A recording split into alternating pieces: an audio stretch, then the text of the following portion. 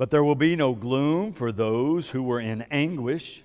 In the former time he brought into contempt the land of Zebulun and the land of Naphtali. But in the latter time he will make glorious the way of the sea, the land beyond the Jordan, Galilee of the nations. The people who walked in darkness have seen a great light. Those who lived in a land of deep darkness, on them light has shined. You have multiplied the nation. You have increased its joy.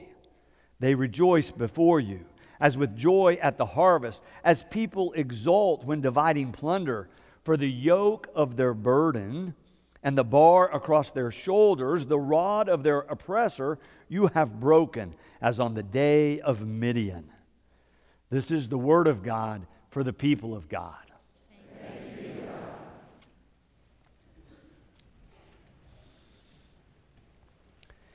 If you were in town on Christmas Eve and able to come to one of our candlelight Christmas Eve services, you may remember that very near the end of the service, I walked from up here on the chancel down to the altar table and had a candle that I lighted from the Advent wreath candles that were burning, and then took it and touched the tallest of the white candles that we designate as the Christ candle, and the wick burst into flame. Now, it doesn't seem that it adds that much more light to the room when it first ignites.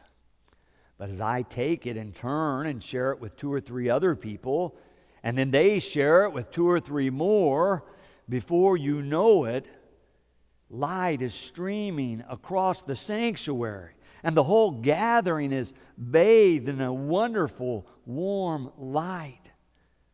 As we sing together, "Joy to the world, the Lord is come." It's a breathtaking moment of exhilaration as we celebrate the light of Christ coming into our world. But that night in the sermon, we also had the assigned text from Isaiah, this 9th chapter. As we examined the text, I had us focus on verse 6 that night, where it talks about, "Unto us a child is born, unto us a son is given."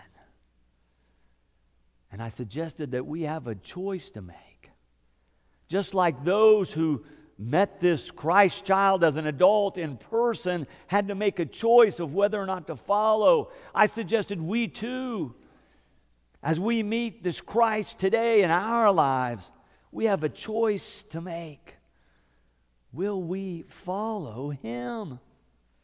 Will we let His authority grow in our lives? Oh, the early church saw in this prophecy from Isaiah that had been written hundreds of years before, that he was describing what they experienced in Jesus of Nazareth, Jesus the Christ, coming as light into a dark world.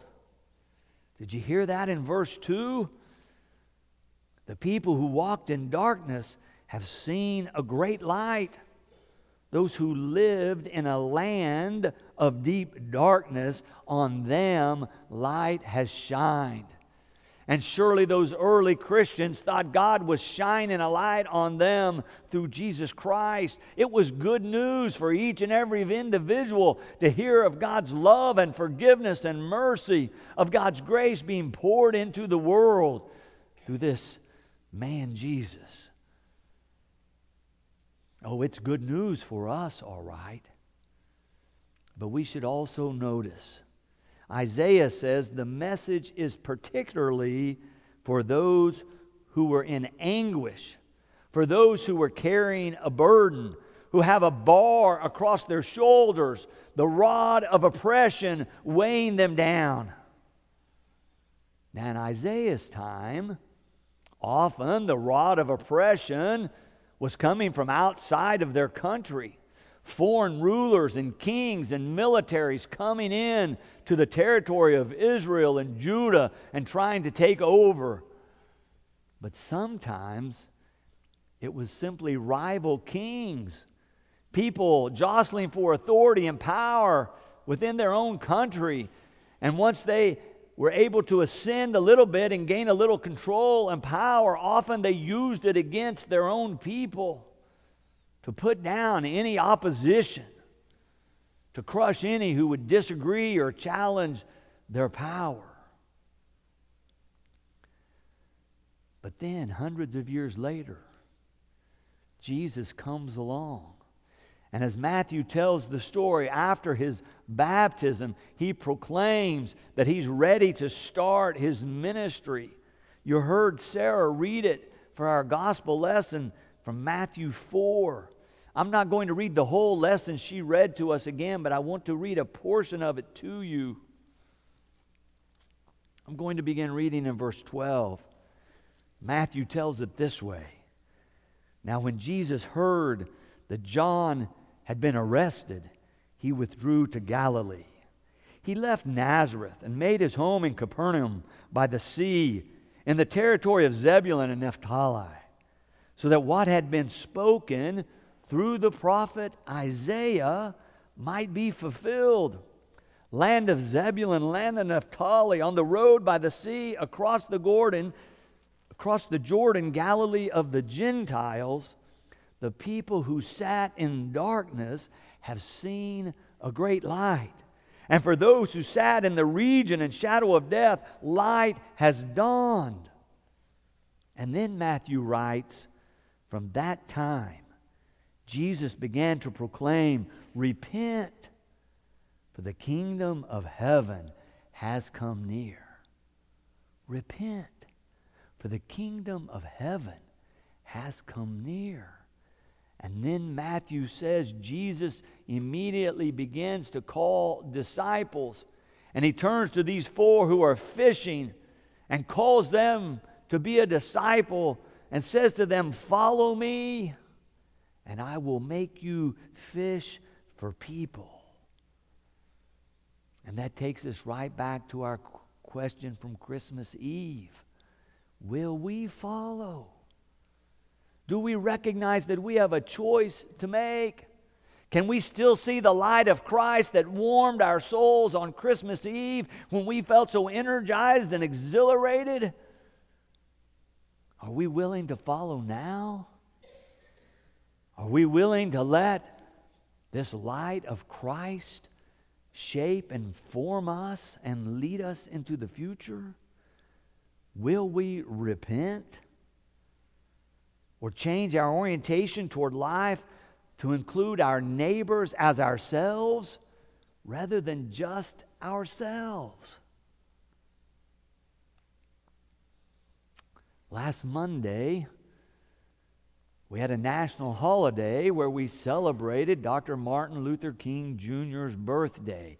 He was born January 15th, 1929. Every year around the country, there are celebrations remembering his life and legacy. Last Sunday night, right here in this sanctuary, we had such a service. This downstairs was filled with people from across our community. It reminded me of when I was here as an associate so many years ago. I was invited to be on the Martin Luther King Commemoration Society Board of Tulsa. The founders of that organization were still alive and leading that group. And after I served for 2 or 3 years, they said to me at a board meeting one day, we've been having our community-wide service in churches in North Tulsa, but we have outgrown all the spaces, all the sanctuaries that we have. We are wondering if Boston Avenue Church might open its doors and welcome us and the community in for the Martin Luther King service. I said, I don't know. I'll have to come talk to Dr. Biggs and check that out. I came back to the church, and at the next staff meeting, talked with Dr. Biggs and the staff and told them what we had been invited to do. We discussed it and decided we could do it. We would try it for 1 year, and so we did 1 year, then 2 years, then 3 years, and now here we are nearly 30 years later, still hosting this service that brings such a wonderful cross-section of people from around this city all together. And I'm so glad that we still host it because it's so important to build bridges across social and racial barriers that still plague our city. If you've never been there, I invite you to come sometime. I think you would enjoy it. The music is always fun and energizing and inspiring. They always have a high school student who's memorized Dr. King's I Have a Dream speech and delivers it with fervor and power. It's amazing how wonderfully Dr. King was able to write about a vision of America for all people, for all races. And he articulated the vision so clearly and so powerfully and beautifully. And the student stands here and delivers it. It's a touching moment. But I will admit to you that often during that service I become uncomfortable when one or more of the speakers point to the work that still needs to be done because of the injustice and oppression that so many Americans still endure. It makes me squirm a little in my seat when they begin to talk about that. This year during the service, I began to think about how young Dr. King was when he died. He was assassinated in 1968, born in 29. He had not yet reached his 40th birthday, still a man in his 30s when he was killed. And before he was assassinated, as I told you last week, he'd endured an avalanche of threats upon his life and the life of his family. His house had been bombed. Others had attempted to assassinate him. And in fact, he had been arrested several times and put in jail because of his peaceful, nonviolent protest against laws that were unjust in America. In one of those times of being in jail, he found out that there were 8 local clergy people criticizing him for his work. He ended up writing them a letter back, sort of like one of our epistles in the Christian scriptures. It became known as Letter from a Birmingham Jail. Interestingly enough, he mentions the 8th century prophets like Isaiah in his writing. I went back and reread that letter this week, and I'll tell you, it disturbs me and makes me uncomfortable when I read it because too much of what he describes is still relevant today. I would recommend that if you haven't read it recently, that you find some time this week to go and reread it. It will take you a few minutes, but I would suggest it's worth the read. I want to read you a few excerpts this morning to give you a taste of what he said. First of all, he's being criticized by white clergy people that he's even come to Birmingham.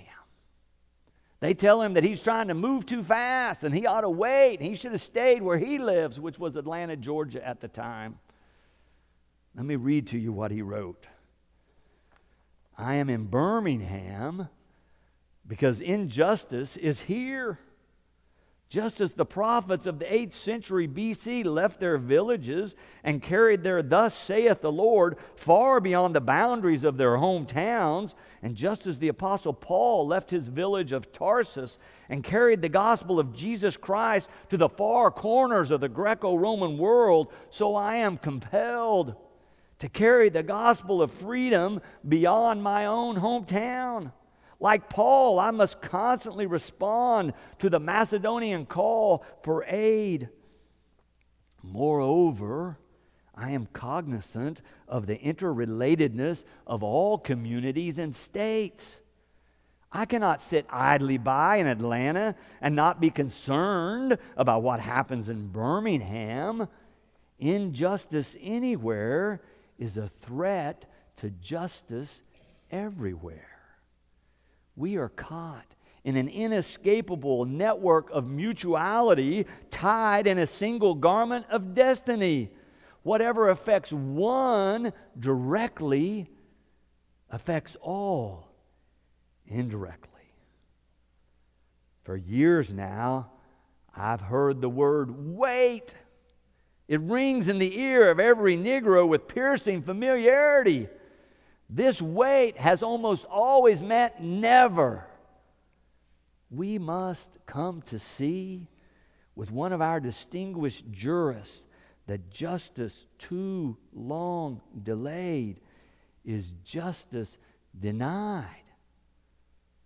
We have waited for more than 340 years for our constitutional and God-given rights. And then he goes on to talk about his nonviolent protest and how the people in his movement for equal and civil rights had prepared their souls so that they would never strike back and answer violence with violence. And after he describes all of that, toward the very end of the letter, I had forgotten where he turns his attention. But he turns it to the white church, the churches who are predominantly filled with white people. And as I read what he wrote, it stung all the more. Because as a white clergy person, so much of what he says, I'm afraid, still exists today. See what you think. This is what he wrote. When I was suddenly catapulted into the leadership of the bus protest in Montgomery, Alabama, a few years ago, so that bus protest was in 1955 and 56. He's writing in April of 1963. I felt we would be supported by the white church. I felt that the white ministers, priests, and rabbis of the South would be among our strongest allies. Instead, some have been outright opponents, refusing to understand the freedom movement and misrepresenting its leaders. All too many others have been more cautious than courageous and have remained silent behind the anesthetizing security of stained glass windows.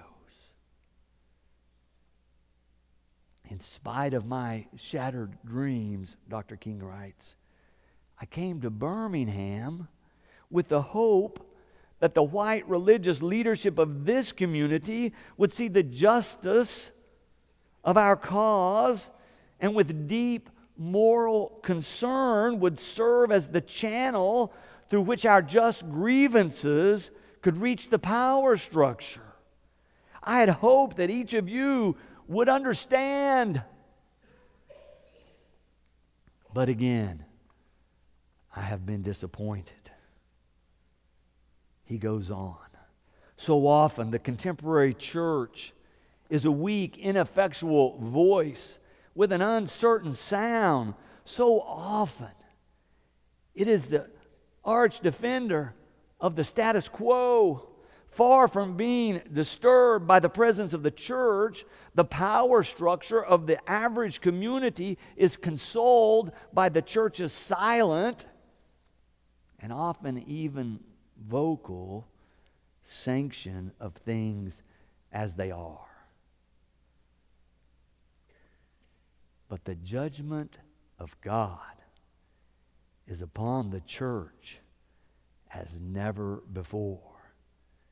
If today's church does not recapture the sacrificial spirit of the early church, it will lose its authenticity, forfeit the loyalty of millions, and be dismissed as an irrelevant social club with no meaning for the 20th century.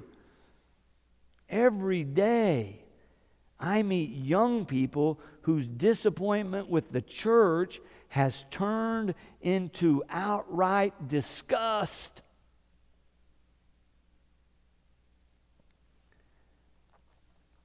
As I read that, I thought it sounds like today. He wrote this 50 years ago. And yet today we know that young adults are staying away from the church in record numbers.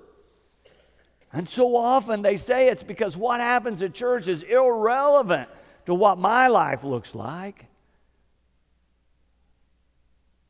So often they say we're hypocritical and judgmental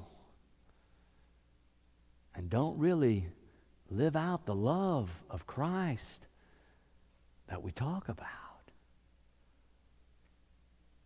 And I read Dr. King's letter, and it felt like he was talking about today. I'm afraid we're living through a time where his prediction is coming true. Jesus says, repent. Repent. For the kingdom of heaven has come near. And then he calls, follow me, and I will make you fish for people. Amen.